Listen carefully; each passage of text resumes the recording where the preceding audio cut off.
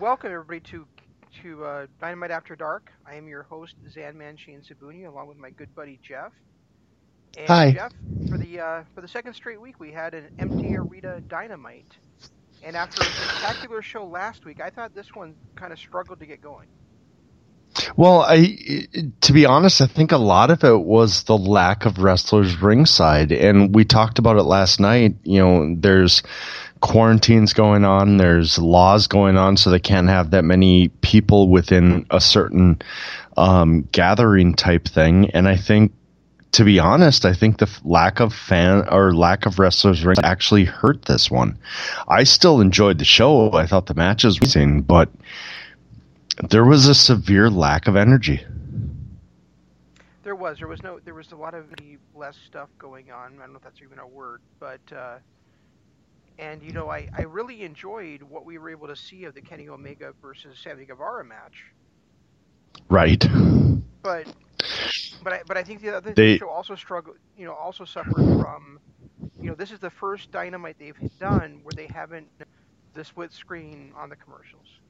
And well, not just that, and I can't stand watching commercials, so I was actually flipping on my video game and playing for a couple minutes at a time, and then flipping back, after the commercial was over, because I just cannot stand watching commercials.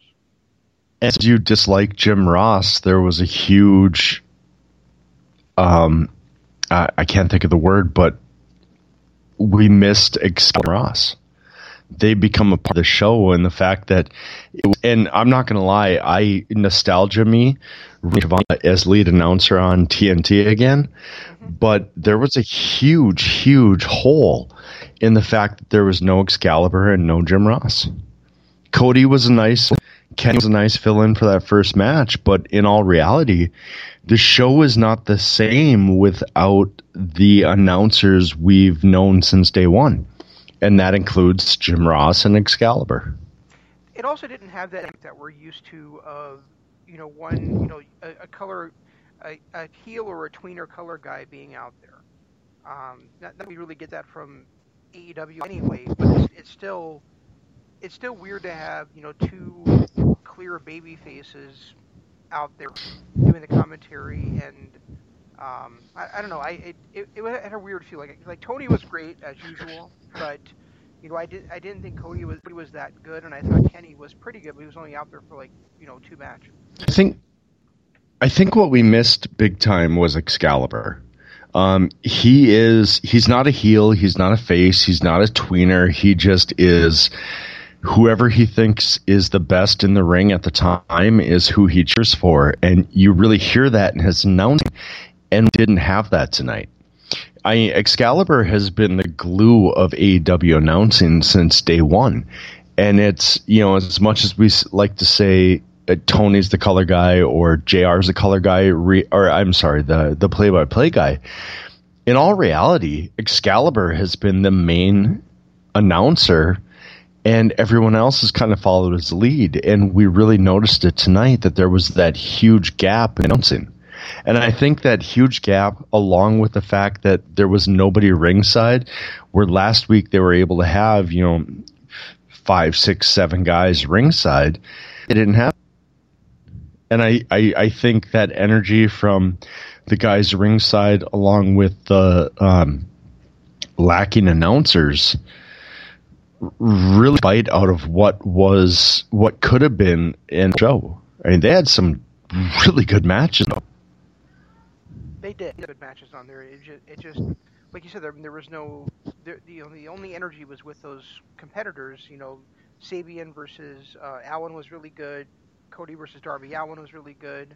I loved the AAA Mega Championship match, but I think that all of them suffered from a lack of energy with the announcing and a lack of energy with the crowd. I mean, you've got to have one or the other, in my opinion. And I thought the announcers last week, Taz did a fantastic job last week, so Caliber and JR.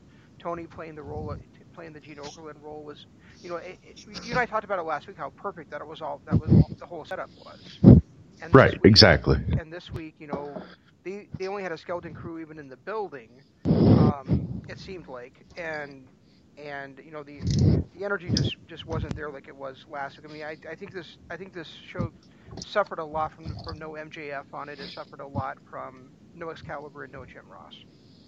And a lot of that was due to the coronavirus and all the fallout from it. The fact that they really couldn't be, they had to limit the amount of people that were allowed in the stadium. And who knows what JR's contract or even Excalibur, maybe they weren't physically cleared to come in the arena. Who knows? But we got Tony, and having Tony on TNT, as fun as that was, you're right. It did lack a lot of the energy that we get out of Excalibur. And I'm serious when I say that. I think Excalibur was the missing link this week. I think if we had Excalibur on this show, that would have been a totally different feeling to it. Yeah, I think so too. That said, there was some fun stuff. It did end on a segment, so I wasn't. I guess I'm not that down on it ending in a segment this week just because who was in the segment and how great Jericho was talking to Vanguard 1. Yeah, I was going to say that too. This is one of the few times where I did not have an issue with the segment, simply because of just the lack of energy throughout the show and everything. I felt like this was kind of the perfect end to the show that we saw. Yeah. I'm not a fan of the segments to end a show. I want to see a good match, send me home happy. But a lot of that's because I'm a wrestling fan. A lot of that's because I'm a fan, not a entertainment fan.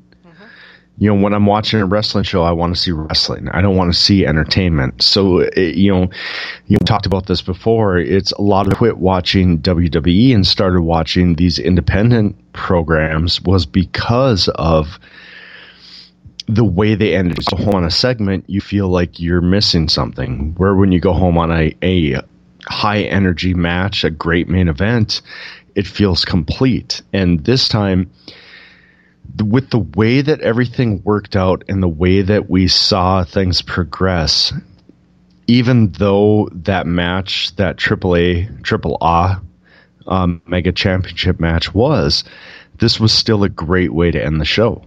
And I had no issues with it. Honestly, had no issues. No, I thought Matt Hardy was great. I thought Jericho was great talking to Vanguard. It was obviously his usual great self talking to Matt Hardy. Like I said, I thought the Guevara Omega match was really good, and there was even a couple of spots in there with the near falls when I thought, oh wow, are they really gonna put the belt on Guevara? So I mean, it was a super, that last hour of the show I thought was excellent. I'm not gonna lie, I thought all 2 hours were. I thought that first match between Cody and oh my god, Jimmy Havoc was good. I thought the Sabian Darby Allin match was good. But I thought it was. But I didn't think. I don't know. I thought that it seemed kind of start-stop to me. I'm not sure why. But yeah, I had trouble getting into the opening match. Even though it was good, I didn't think it was anything more than good.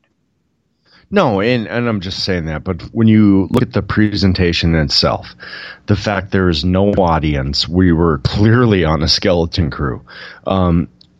The 3 matches that we did get were really, really good considering. It was definitely entertaining. The entire 2 hours was entertaining to me. I loved the promos. I loved the matches themselves. And I loved that final segment. The announcing, as much as the nostalgia me loved Tony Schiavone screaming TNT into the mic again, that might have been the part that I struggled with the most. I thought this was a perfect night to have a couple of squash matches too.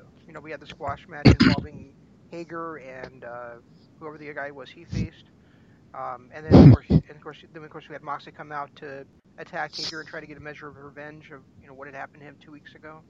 I felt bad for QT though. I didn't.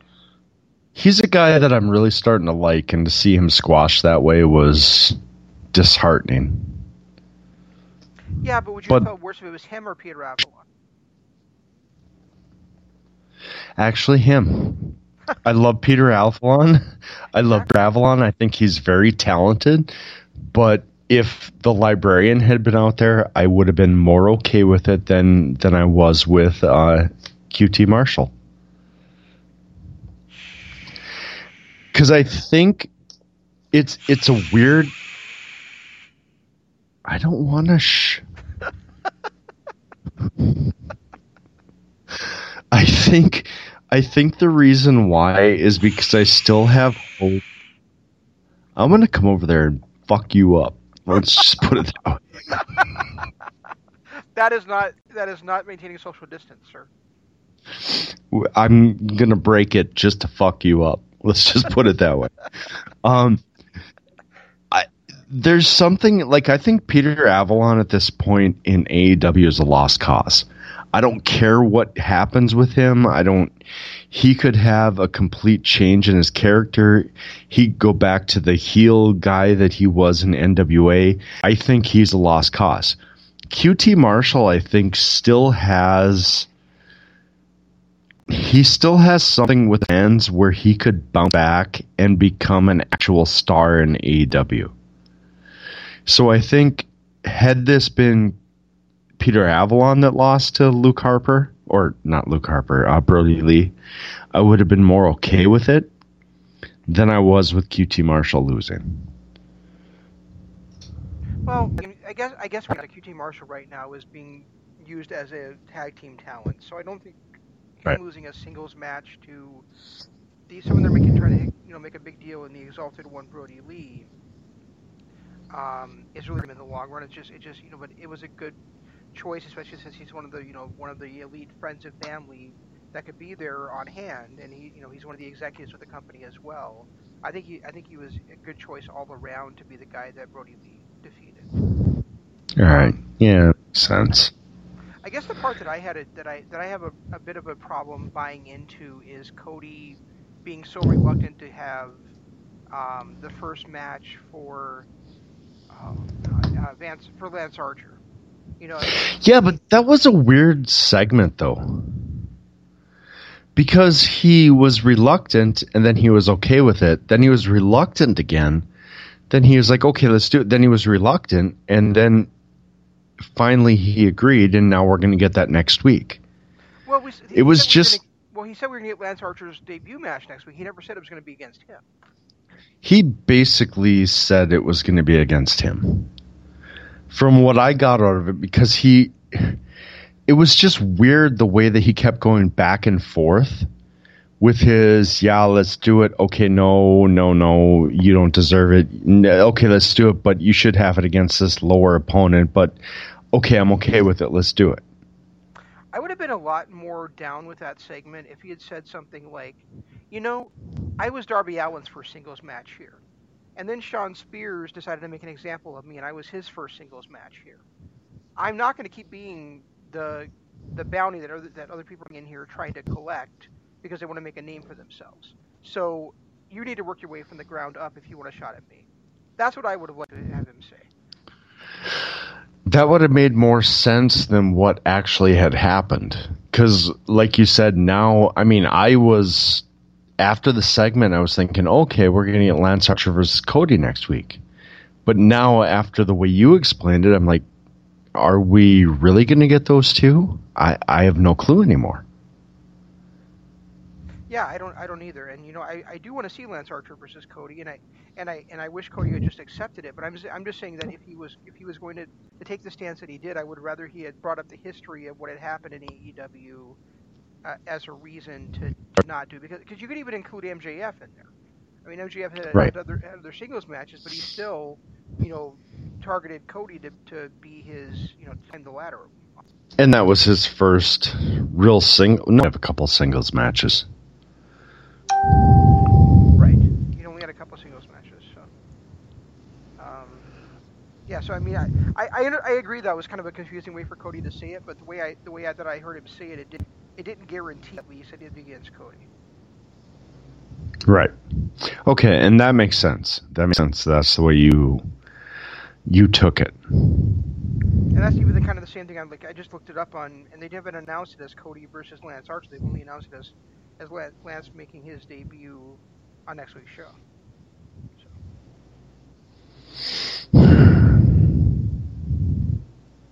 So it's almost like they're saying. So to me, it's almost like they're saying,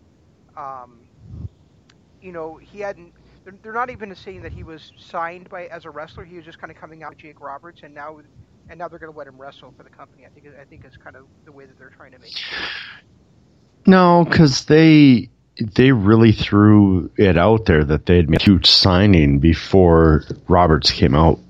Then, Lance Archer the next week. Remember, they had promos and everything about how he was going to debut? I do, but then they backtracked on that, and he didn't debut that week, and now it's 3 weeks later he's making his debut. So I think, but it's still the fact. Well, no, because he debuted after week 2. Roberts came out and was his mouthpiece, and then he debuted the next week.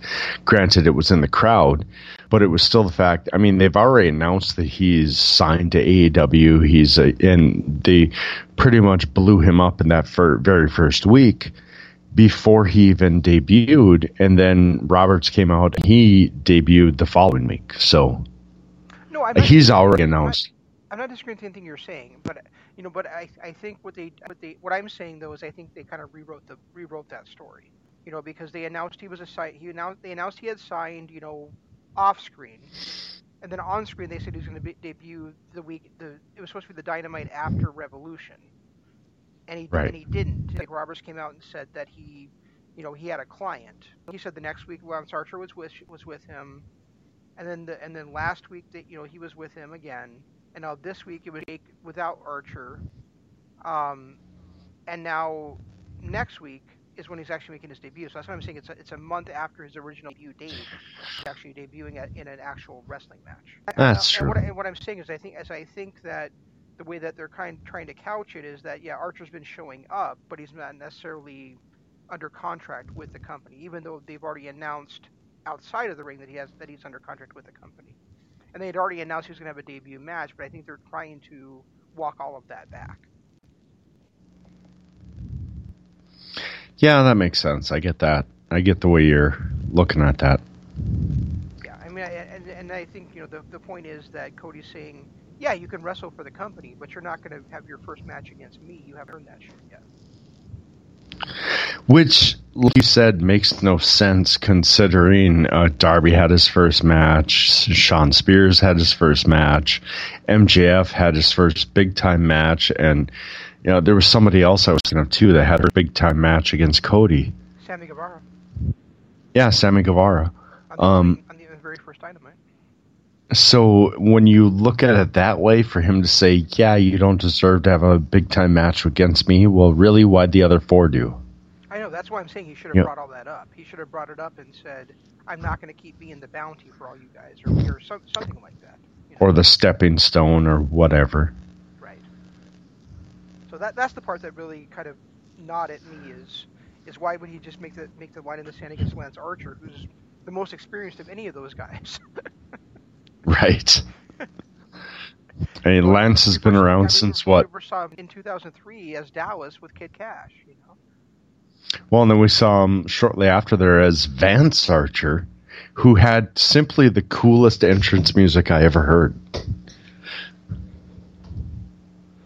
In his little turn on SmackDown before he went to NJPW. Yeah, I don't remember his music. So. I loved his music. But my point is that he's been around 15 years now in major promotions. Right. TNA, then WWE, or then ECW, then WWE, then New Japan, and Noah, and now he's in AEW, and yet he hasn't earned the right to face Cody, which is just a bit ridiculous to me. But yeah, Darby Allin, who was living in a car last August, does. Exactly.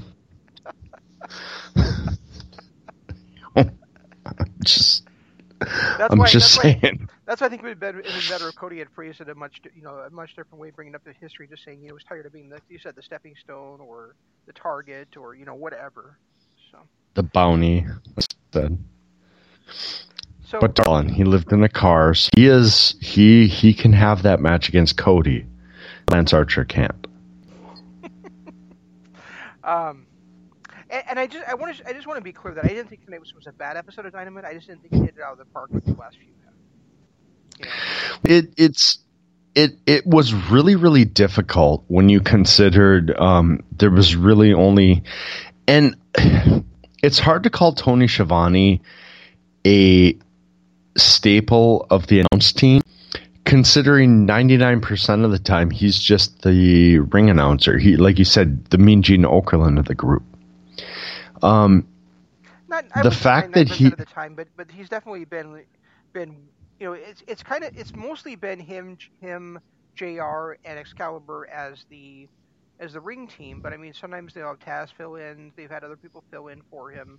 So yeah, I mean, he's definitely been the man on the announce team that's been there the least amount of time. Even though I would say he's still 75% of the time part of the announce team. And like I said, a nostalgia feel to him being on that team and being the guy to scream, "We'll be back on TNT," or was a nostalgia thing. But in reality, it did not feel like the AEW announce crew tonight. And I seriously think a lot of that was because of Excalibur. We give a lot of flack to JR. JR's an part of that, but I think Excalibur is the rock to that announce team. And without him being there, it really, really felt like it wasn't an AEW broadcast. Right. I think, and I was thinking, how would I have felt if Chris Jericho had been in Cody's seat instead of Cody? And I think I would have felt.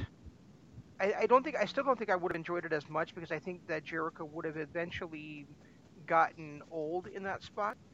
Even though as good as he was last week, I do think that he can not be overwhelming, but I think he can grow kind of stale if you get too much of him on the mic. But maybe the best solution would have been to have it be a 3-man booth, but it'd be Tony, Cody, and Jericho, and then Cody and Jericho, would kind of be playing off each other and sniping back and forth at each other. I think that would have been a lot of fun. That would have, yeah, you're right. That would have been a lot more fun. Or somebody who's in possibly a feud with whoever was in the ring. Like if we had CD in there against when Brody Lee's in the ring or something like that, might have made a little more sense. Rotating guest announcers? Yeah. I mean, I get why they couldn't because of the whole, coronavirus and all that stuff. They were trying to limit exposure and people in the stadium. But if they had rotated out like that, I think it would have made a lot more sense. Because Cody, the way that Cody was announcing the Brody Lee match was that there was a huge issue between Dark Order and the Elite, which there's really not.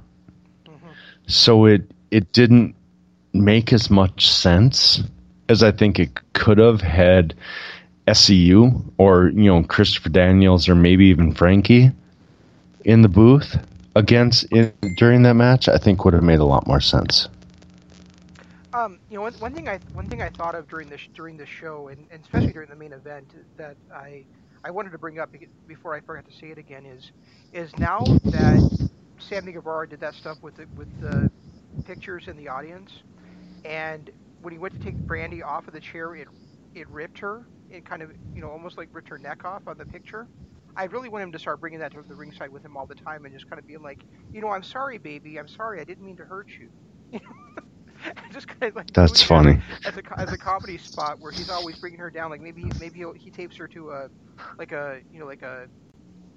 popsicle stick or something, and he carries her down with him that way. But like where he's like, when he has her kind of taped up, and then maybe every so often she gets ripped again, and he has to keep taping her up until eventually she just completely destroyed.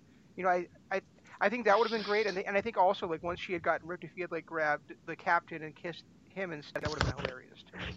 But I really like. I kind of wish he had gone with Sammy is with the with paper, with words, and with pictures. So. Yeah, I do too. I wish that maybe Tony and Cody had known who was taped to those chairs, so they wouldn't have been second guessing themselves on, oh, is that Captain Picard? Is that Captain Kirk? It just that part was a little bit. Come on, he had hair. Right. Right, exactly. So it that part was a little bit disturbing and distracting. And then when they finally got to Kirk and he said, and whoever the other guy is, I was like, okay, come on. Maybe we should have planned this out a little bit better so that it made some kind of sense to what was you guys were talking about instead of spending half the match guessing on who the other guy was. Or just say something like, how about you tweet us your suggestions as who do you think that is in the captain's? Right. Yeah, I agree. I think I think Sammy is creative in all kinds of ways, and I'm glad to see him using that tonight when making a crowd of pictures when there wasn't one out there for us. Well, it seems like he keeps coming into his own a lot more and more. The more I see of him, the more I see a young Chris Jericho from 95, 96, 97, where he's just out there doing things to see what sticks. He's singing along to the audience. Last week he was the only one singing. He's taping pictures to the crowd. He's doing whatever he can to entertain. And that reminds me a lot of Jericho in 95 and 96. I mean, the whole the man of, what was he, 10,000 moves or something like that, where every other move is an arm bar. Yeah, it is because he was given that creative freedom to do what he wants, and he's shown. And you're kind of seeing that same element out of Sammy Guevara, where he's given that freedom to be himself, and he's making the best of it, and he's good at it on top of it all. Yep, agreed. Yeah.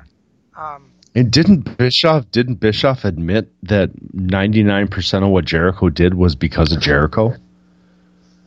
Yeah, I mean, Jericho would run ideas by him, and he'd be like, "Yeah, go ahead and run with it," because he focused on other things. He even at the time Jericho was starting to rise up, he had a lot of people from Turner and AOL in his ear, like, you can do this, you can't do that, and he had stuff going. Jericho in his book basically said that Bischoff didn't pay attention to him because of the stuff going on with the NWO, and he didn't really care about the cruiserweight division. But really, what Bischoff said is, even at that time, his attentions were divided so many other ways business-wise that he just couldn't, be the driving force creatively or management-wise that he should have been. So. Well, and Bischoff even admitted that Jericho was the reason why Jericho got over, was because he was allowed to have his creative freedom, and 90% of what he did was his idea. The Bill Goldberg stuff, the man of 10,000 or 1,004 holds was his idea. The Hoovy stuff, everything that he did in the mid 90s to get over and ultimately get him into the WWE was his idea. And you're kind of seeing, like I said, some of that stuff out of Sammy, where Sammy is given that creative freedom, and the dude's a funny guy.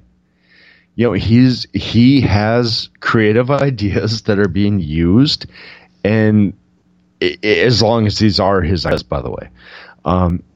But what I'm seeing, he is, like with the pictures this week and the singing last week and getting, the crowd to chant along and sing along to Jericho's music and, stuff like that. Guevara is a very creative guy who's going to shine through in the end.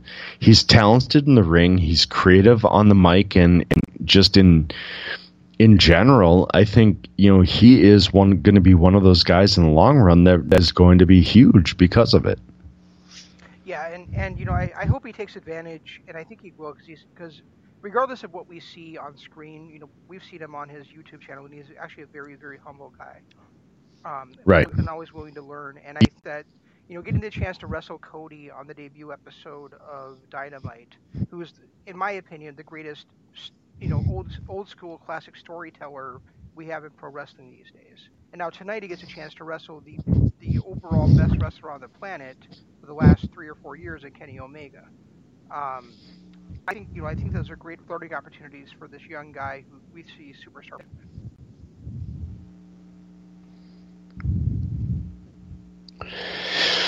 Yeah, true. So, can't argue that. And the other thing I wanted to point out is on a different wrestling company topic is they announced today that Orange County is now going to be in shelter-in mode, like we are here in Minnesota, Jeff, starting tomorrow night at midnight. So hopefully WWE gets all their stuff recorded at the Performance Center before tomorrow at midnight, because otherwise they may not be able to do anything else because of that order. We might get a one-day WrestleMania, is what you're saying? A one-day, maybe 3 or 4 hour WrestleMania for the first time in how many years? Oh my God, a 3-hour WrestleMania.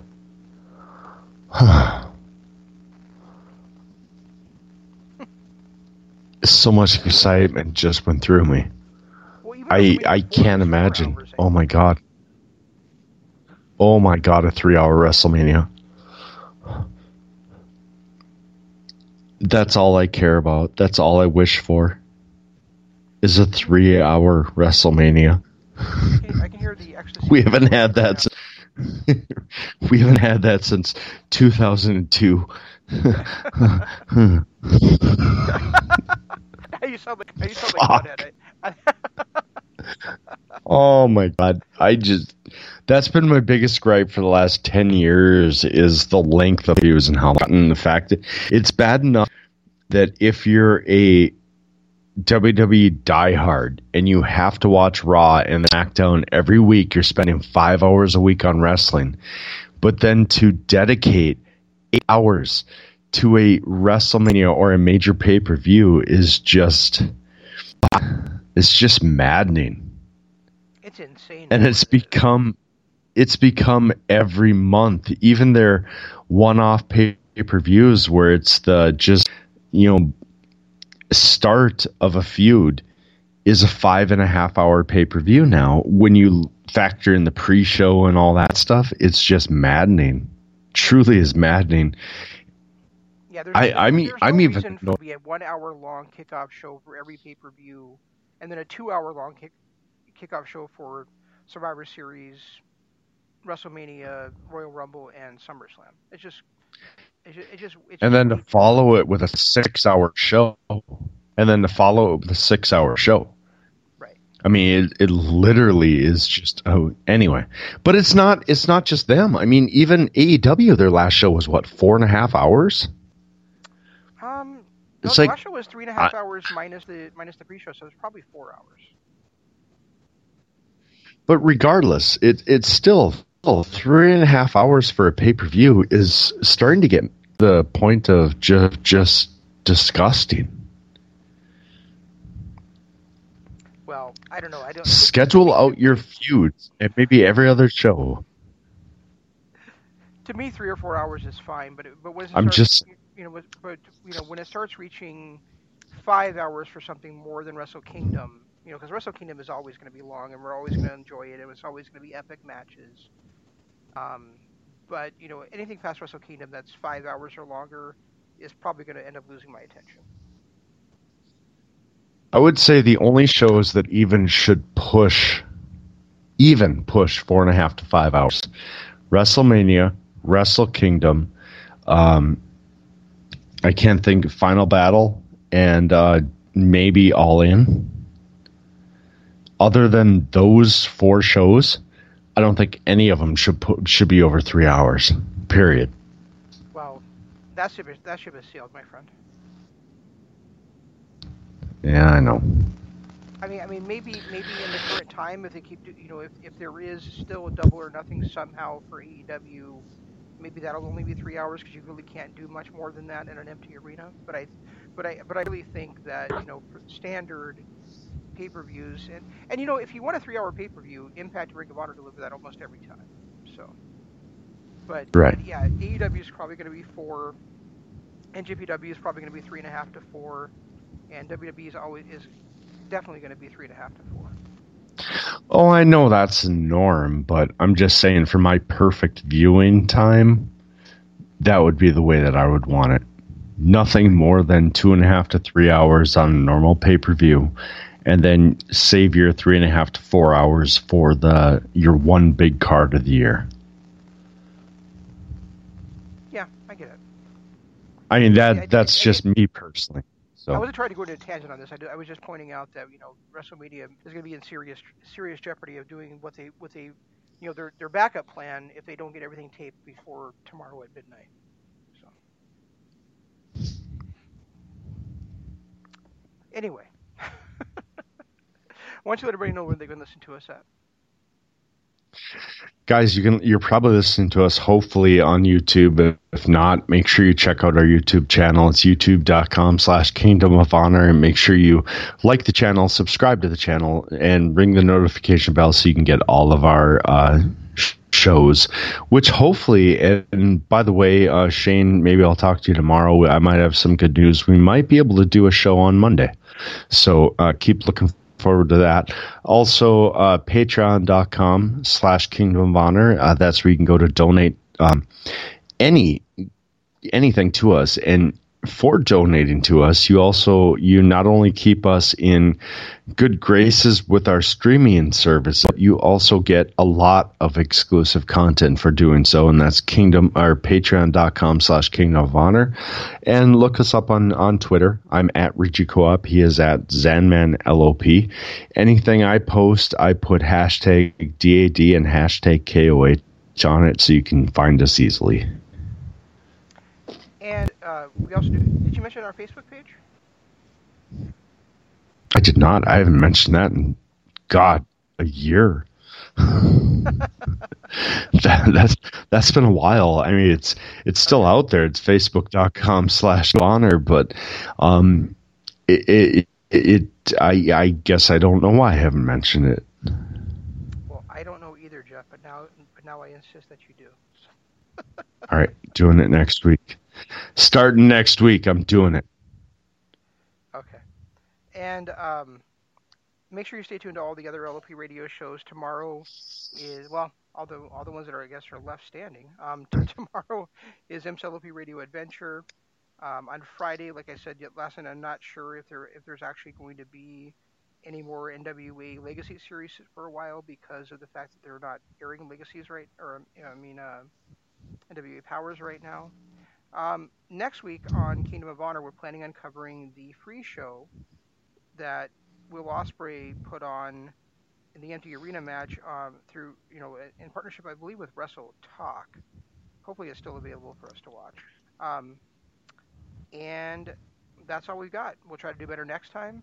This is Shane saying long days, pleasant nights, and Jeff saying goodbye. G1 Climax 27. Goodbye and good night. Bang.